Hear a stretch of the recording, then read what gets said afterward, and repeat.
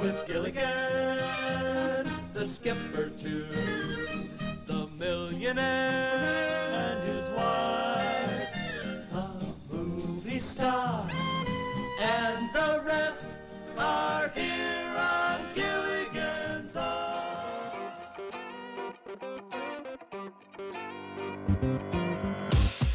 Welcome to another edition of the New Hampshire Journal Podcast. I'm your host, Michael Graham. Coming up, the newly elected president of the state Senate, Jeb Bradley, who's served in Washington and in Concord. He's going to join us in just a few minutes. But first, I'm delighted. Why am I delighted? Number one is I'm at Castro's in Bedford recording this podcast, surrounded by political hacks. I've got a Padron, I've got a Bushmills, and I've got the legendary Josh Kraushaar of Axios with us. So don't mind the background noise from the rowdy crowd of your Castro's. Josh, you are missing out. I wish I was in Manchester here on this December day instead of being in Washington, but I still am enjoying being on the podcast to talk politics. So what would you be drinking if you were here, Josh Kraushaar?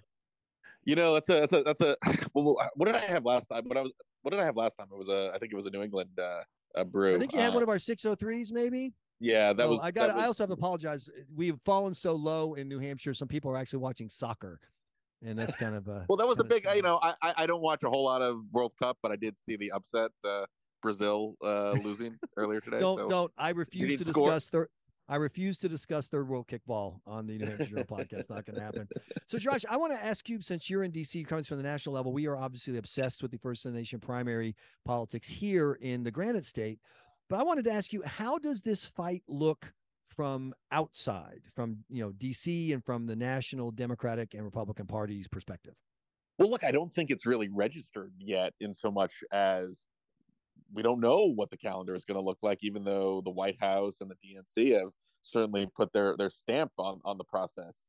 It sounds like New Hampshire is going to do what New Hampshire wants to do, and we also know that in the entire history of the New Hampshire presidential primary, it was all about symbolism. It wasn't about delegates. It was about the importance that New Hampshire voters took in vetting and doing the town halls and understanding that you could actually campaign throughout the whole state of New Hampshire, go town to town and get to know who these candidates are. So look, I think the big outstanding question is what does the legislature do? What does Secretary of State do in New Hampshire? What is the move from New Hampshire politicians? And whether, look, if New Hampshire is still the first in the nation primary, will Democratic candidates come in and go up to New Hampshire like they always have, even if they don't have any delegates that are at play? And by the way, Republican, the 2024, it's very possible that the only game in town is going to be the Republican Party primary, and they're not changing any of the rules. New Hampshire is still going to be the first primary in the country. So, I don't know if it's going to have as dramatic of an impact as at least some of the DNC members are intending it to. So I want to get to that, the mechanics in a second, but I'm just curious about how New Hampshire is viewed. Like, do Democrats think that there were recalcitrant children who ought to get in line? Do you think that they just anticipated this and planned that way? Because if you look at the original calendar before Biden bigfooted it, it was New Hampshire, Nevada going first. Yep. And I think they assumed New Hampshire would just basically break that. And so it would be functionally Nevada going first before Biden got in. So what are your sources down in DC when the issue of the calendar comes up? What's their attitude about New Hampshire? And by the way, you're free to share their insults and demeaning comments because it's New Hampshire. Screw you people. We don't care. Well, it depends on who you talk to. And look, the big debate going into the process from my perspective, from my sources, was Nevada versus New Hampshire, which state was going to go first. And whether I had gotten the impression that the White House didn't want to pick a fight aside from Iowa being out of the picture. And I didn't think there was going to be a huge change to the calendar aside from Iowa being sidelined and Nevada moving a little bit up in the process. But look, the rap on New Hampshire, and this is no secret to you guys, is that there are a lot of folks at the DNC, there are a lot of folks within the party, and a lot of folks in the Biden White House that think the state is too racially homogenous. The 93% white, and that's not where the Democratic Party is these days. And with identity playing such a big role in internal Democratic politics, especially in the last 5-10 years, that was the big rap on New Hampshire. In fact, it was really the only rap, because I think New Hampshire scored highly on a lot of the other categories they were looking at, whether it was a competitive battleground state. Well, obviously, this past year's elections show that it still is a battleground state. Whether it's compact and you can actually campaign without having to spend tons of money on the airwaves. New Hampshire is one of the best states in the country for that process. And look, it has the history that matters a whole lot when it comes to not wanting to disrupt the apple cart. So really, when it comes down to it, the one reason why, well, I'll say two reasons. The one main reason why Democrats were looking to sideline New Hampshire is because of its 94% white, 94% white population. And I also think that Biden specifically finishing in, I was in New Hampshire in 2020 when he finished in 5th place and raced out of New Hampshire as fast as he could after giving his concession speech. He did not have good memories in the Granite State in 2020. So there may have been a Biden specific reason why he was looking to punish New Hampshire and reward a state like South Carolina for the process. Yeah. And that's the message from everyone from Governor Chris Sununu on down, is that this is about Biden. The final calendar was South Carolina, my old stomping grounds where I grew up, going first, is that was not a DNC decision or a diversity decision, that was specifically a Biden decision. Where do you fall in the conversation about protecting Biden versus promoting diversity? I think the latter is actually, that was Nevada. I mean, like I said before, Nevada versus New Hampshire was the big storyline I was focused on going into the week. In that, there was momentum in some corners of the DNC to at least push Nevada up to the same day as New Hampshire as first in the nation in terms of the primaries. So look, everyone always said that the Biden White House would have the final say on this calendar. I don't think a lot of DNC members expected that they would be so aggressive in disrupting the traditions, the New Hampshire's place on the calendar, and moving a state like South Carolina, which, by the way, South Carolina was fine being number 3 in the lineup. In fact, I think they actually preferred being the state that essentially, picked the winner, right? New Hampshire and Iowa traditionally always sort of winnowed the field down. South Carolina was a state that has traditionally, at least in recent elections, picked the winners. So, I think South Carolina was totally fine with that status, and they actually liked it. And for them to go first was a bit of a surprise to them in so much as everyone else. So yeah, like I actually still think the diversity factor was that was what put New Hampshire's status in jeopardy in the first place. Like I don't think we'd even be talking about New Hampshire's first in the nation standing being jeopardized if it wasn't for sort of the diversity issue that so many DNC members had been talking about.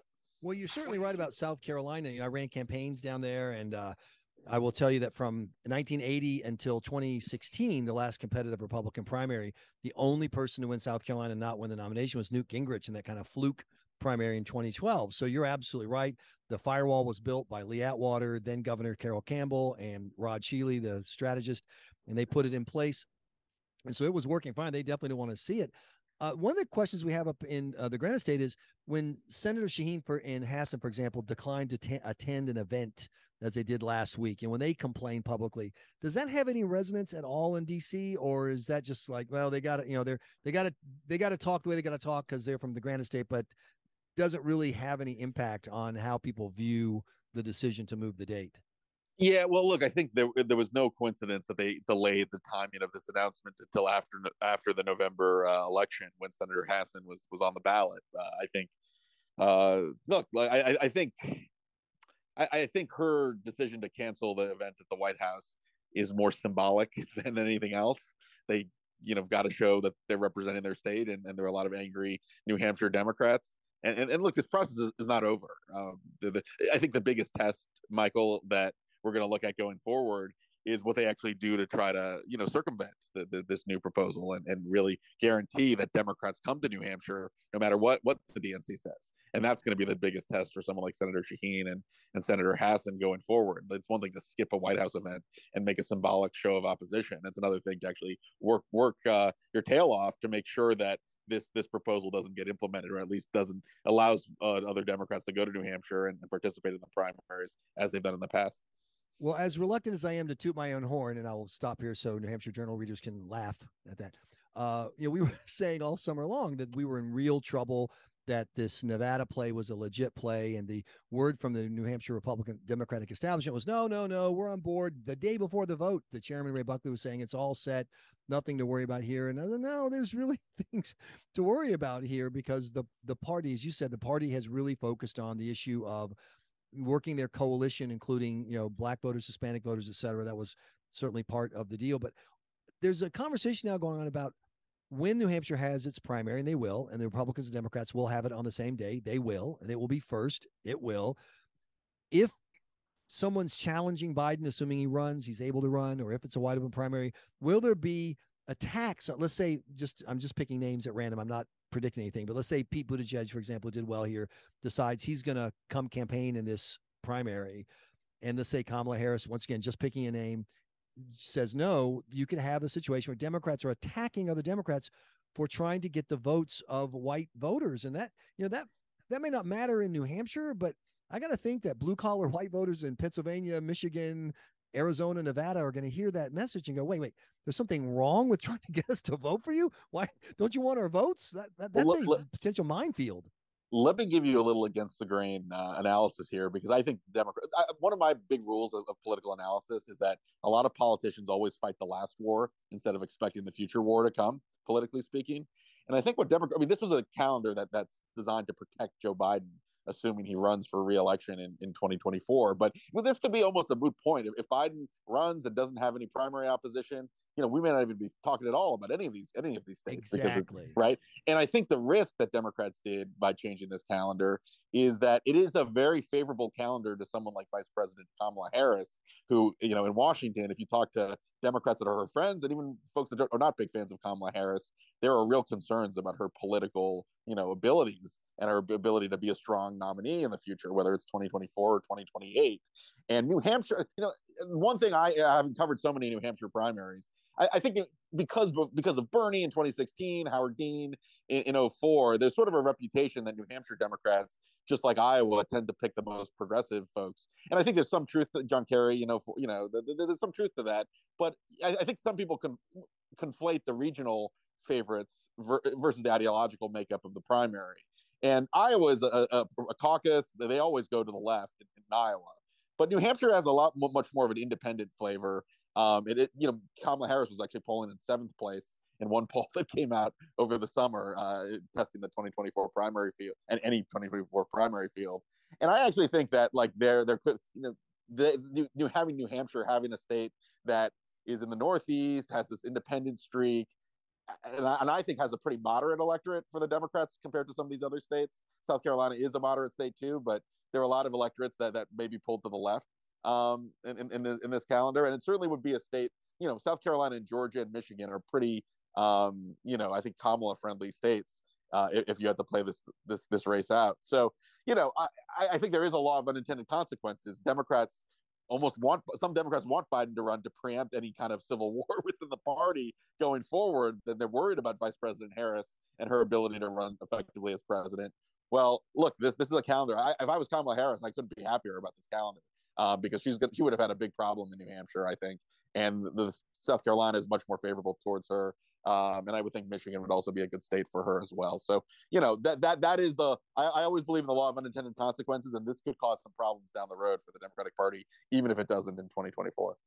See, the reason I read Josh Kraushaar at Axios regularly, and I truly do, Josh, I'm not saying this to suck up to you, because why would I suck up to you? I mean, really, but you broke news here on the New Hampshire primary. You said that they're in DC. There are in fact friends of Kamala Harris, which is astonishing because I haven't seen that in the media coverage.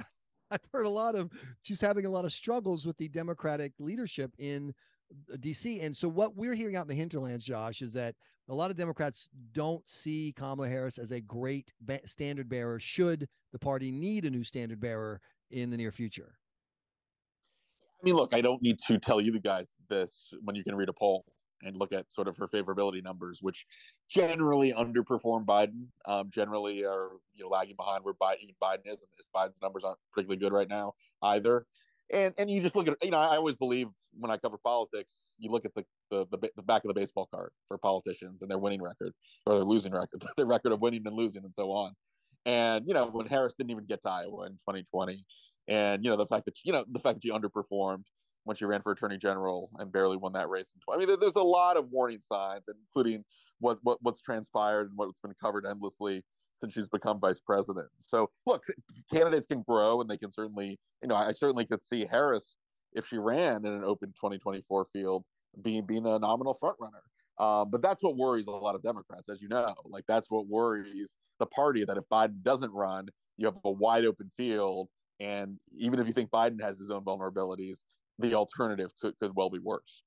And once again, maybe it's because I grew up in South Carolina and ran campaigns, or I keep an eye on the polls. And one of the things that we reported in 2019, leading up to 2020, is that Harris was underperforming in South Carolina compared to other candidates and compared to white candidates.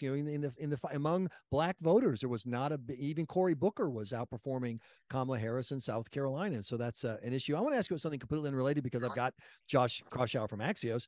And that is, how did the bombshell drop of Kyrsten Sinema announcing she's going to leave the Democratic Party, caucus with the Democrats, but be an independent? The phrase "shocked but not surprised" comes to mind. Yeah, I don't think anyone was like truly stunned that that Kyrsten Sinema would become an independent. It's a lot. There's a lot of self-interest politically involved for Senator Sinema. She would have lost, in all likelihood, a Democratic primary against someone like a Ruben Gallego, who's a liberal congressman who's built a little bit of a name for himself in Washington. She was worried. The polling is showing her way behind even a generic Democrat in a primary.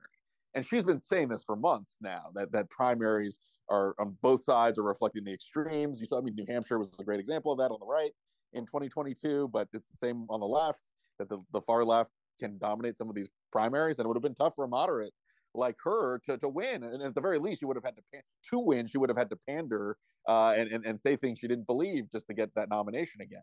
So this is, the big question in Washington, Michael, is this a play for running for re-election as an independent? And I think she certainly could win, but it's by far from a guarantee. It's still a very difficult road ahead politically for her. Or is this kind of a play to kind of save face in preparation for perhaps retiring and doing as much legislatively for the next 2 years? And then when you look at polls showing a tough race, then she can step aside without perhaps, causing as much angst within the Democratic Party. Well, I promised Josh I'll get him off the podcast before the ice in his Mai Tai had completely melted. So I'll wrap up with one thing here. And that is Chris Sununu. Obviously, he's focused a lot of attention in New Hampshire, and he's doing a lot of interviews and extended podcasts with Politico, and he's on cable TV. He's almost on as often as It's a Wonderful Life. I mean, he's everywhere.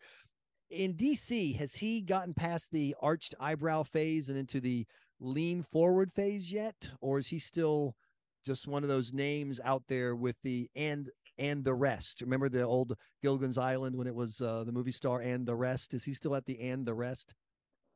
Well, he's a great quote. He's a great interview. He's an important player, not just in the primary calendar process, but being the home state favorite, likely in New Hampshire if he ran for president.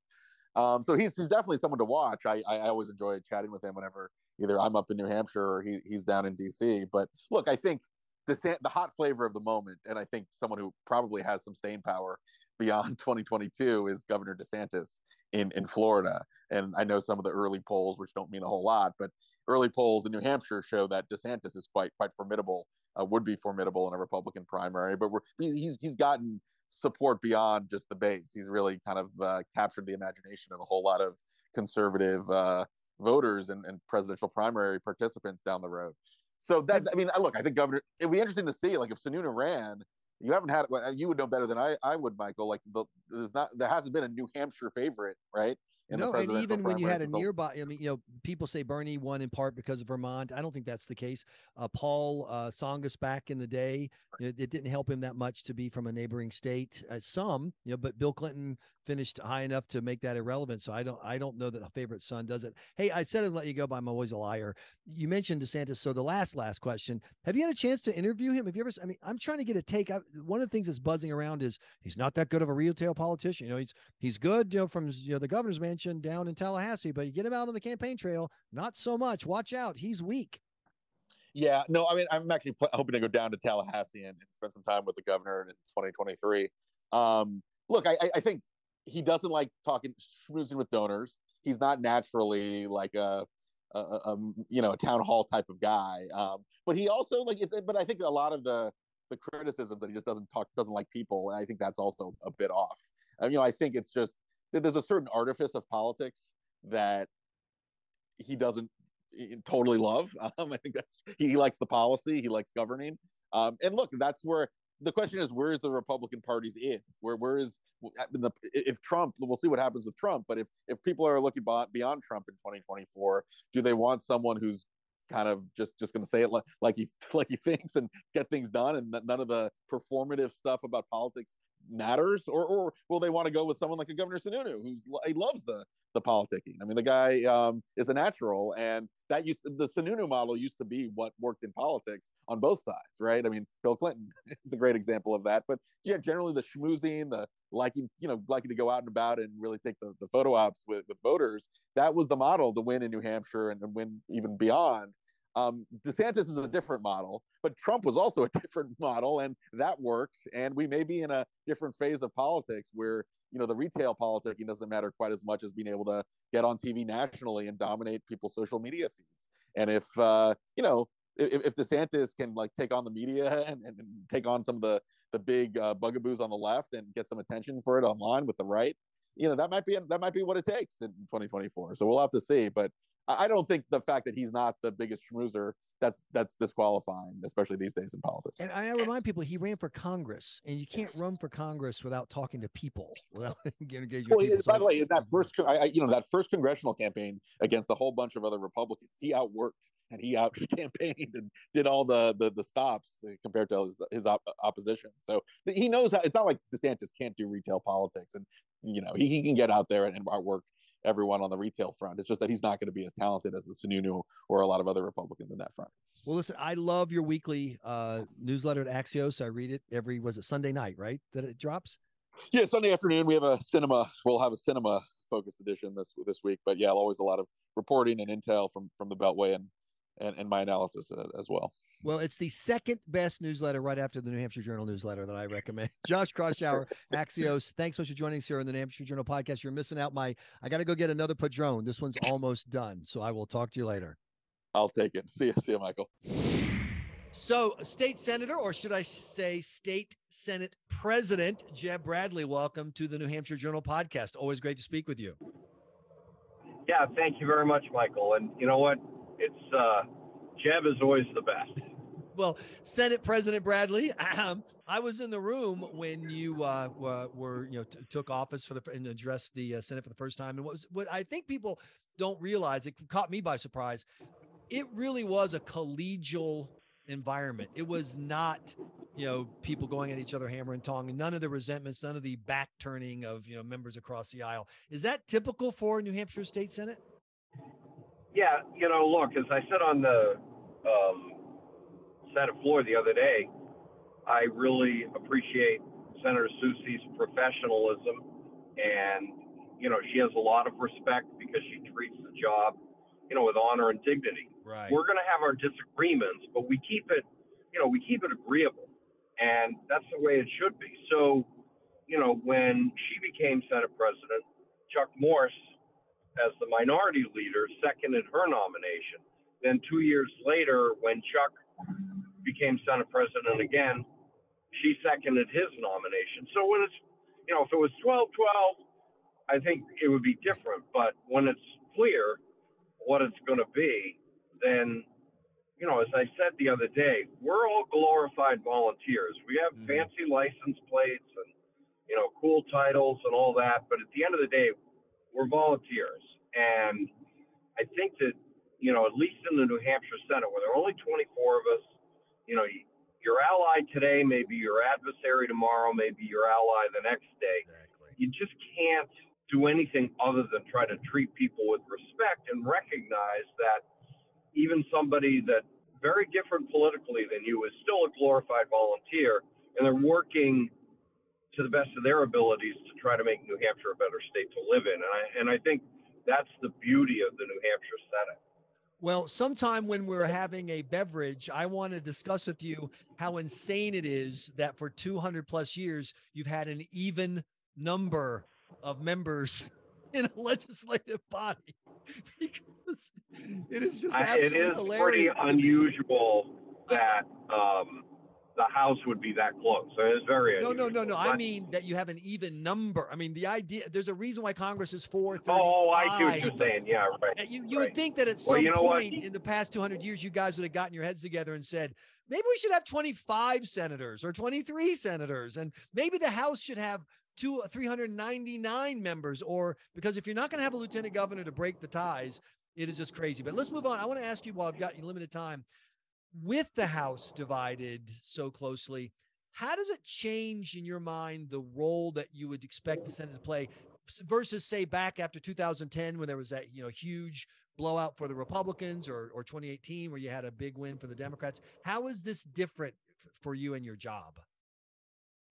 So I think that, always the most important job that, the legislature does is crafting a 2-year budget. And I think we have to make sure that, we have a budget that continues to do everything possible, especially with high energy prices, inflation, recession on the horizon, to make New Hampshire economically as competitive as possible. That's the first priority. The second priority, protecting taxpayers. So no income tax, no sales tax, protecting the tax gains that we've made on business taxes that has made New Hampshire more competitive. And then the third thing is we have to meet the needs of the people of the state of New Hampshire. So mental health, substance abuse, families with disabled children, protecting children from abuse and neglect. Those are priorities that senators on a bipartisan basis have worked on, over the last several sessions. And I think, we have to make sure that we have the resources for that. But I'm not expecting that our revenue picture as we get into the next budget is going to be as strong as it is now. So we've got to be careful too and prioritize and make sure that, we're getting value for everything that we try to do. So one of the things that you're spending money on that Democrats object to are the education freedom accounts. As you know, the American Federation of Teachers, with the backing of their national, it's not often we get a press release from a national teachers union head, Randy Weingarten, say that what the state is doing is unconstitutional, that lottery revenue per the Constitution must go to schools and to public schools, not to private schools and other choices. So two things. One is, are you stealing money from education, public education, by backing the FAs? And number two, what do you think of this lawsuit? Well, let me answer the second question first. I don't expect it's going to the American Federation of Teachers is going to win. I think it's carefully designed to meet constitutional tests. When we did the tax credit legislation that Jim Forsyth sponsored a number of years ago, that was challenged too, and it withstood the challenges. So I feel pretty good about that. Secondly, the program has been very successful, and as a parent of 4 kids, I know that kids learn differently. And I had 3 kids that graduated from Kingswood Regional High School. It was great for them, but my daughter needed something different. I was fortunate to be able to provide, for the choice that my daughter needed. But not every parent is, especially parents of modest means. And so, what's happening with this lawsuit is American Federation of Teachers is targeting lower income students and their parents to try to end the opportunity and choices that these parents feel is really important for their kids. So, we'll see what happens, but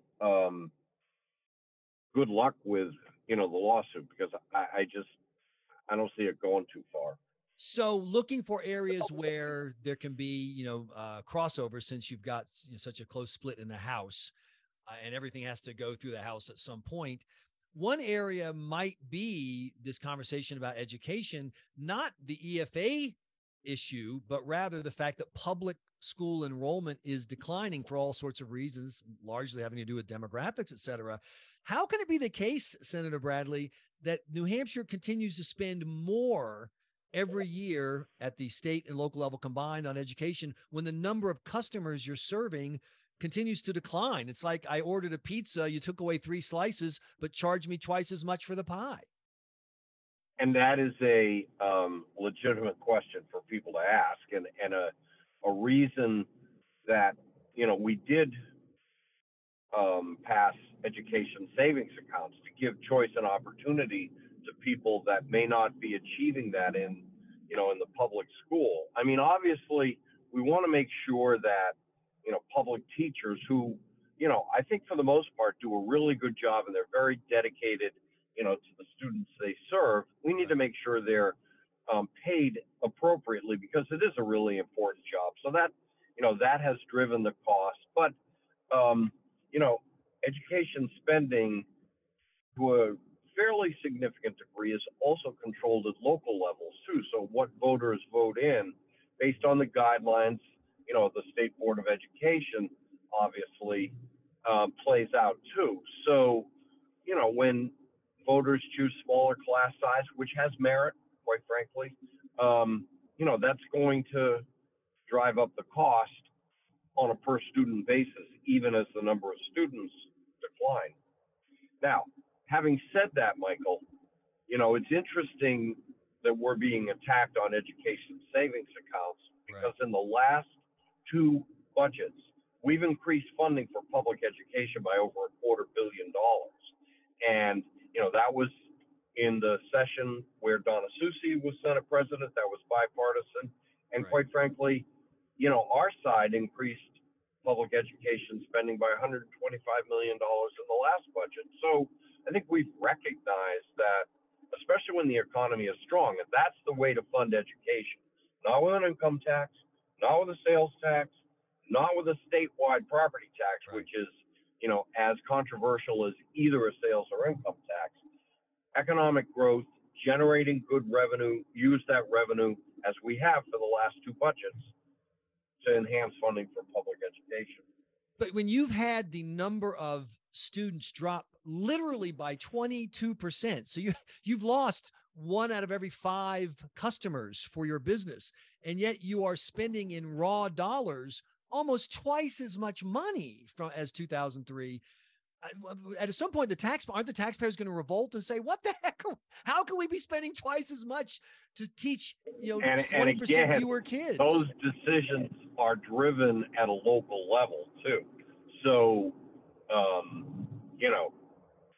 it's not just the state driving this, and local voters have a say. It's called local control in New Hampshire. Another area where there's debate about local control is how to handle the mitigation for COVID, which is now turned into RSV and these other health issues. And we don't know the future. We don't know what's happening, but I do know that people are much more focused on where the line is between public health and personal choice. 2 questions. How do you think overall New Hampshire handled that line? And what about critics who say, look, the thing we learned is this is a circumstance where you just have to have more top-down guidance because public health doesn't end in your neighborhood or cul-de-sac. It certainly reaches across the state, if not the entire country. Well, I think that, we are getting through this pandemic and the virulence of the virus is declining and more people have had it or been exposed to it, maybe even had it without knowing it. Now, obviously, there are repeat cases and all of that, but I think that the days of, lockdowns and masking, should be long gone in the rearview mirror in New Hampshire. I think that we have seen that while there may have been a measure of protection in schools, for instance, our youth paid the price for being out of school for long periods of time, for wearing masks when they couldn't communicate as well with their friends and their teachers. So I hope that those days don't come back again. Is there one issue that you think maybe there can be significant progress on? One that's come up several times since Organization Day is the worst in the nation primary, not the first in the nation, which is the federal primary, but the horrible state primary system where you have the primary 48 hours before the general, it feels like, and it's ridiculously late, and 900 people can be on the ballot. There's no, you have no restrictions on ballot access. No one has to do any work. Is it time for New Hampshire, just like your weird even number of state senators? Is it time to fix the state's primary system? There was broad agreement in the last legislative session that we needed to change the date of our primary for state and federal races, U.S. Senate, governor, Congress, state Senate, et cetera.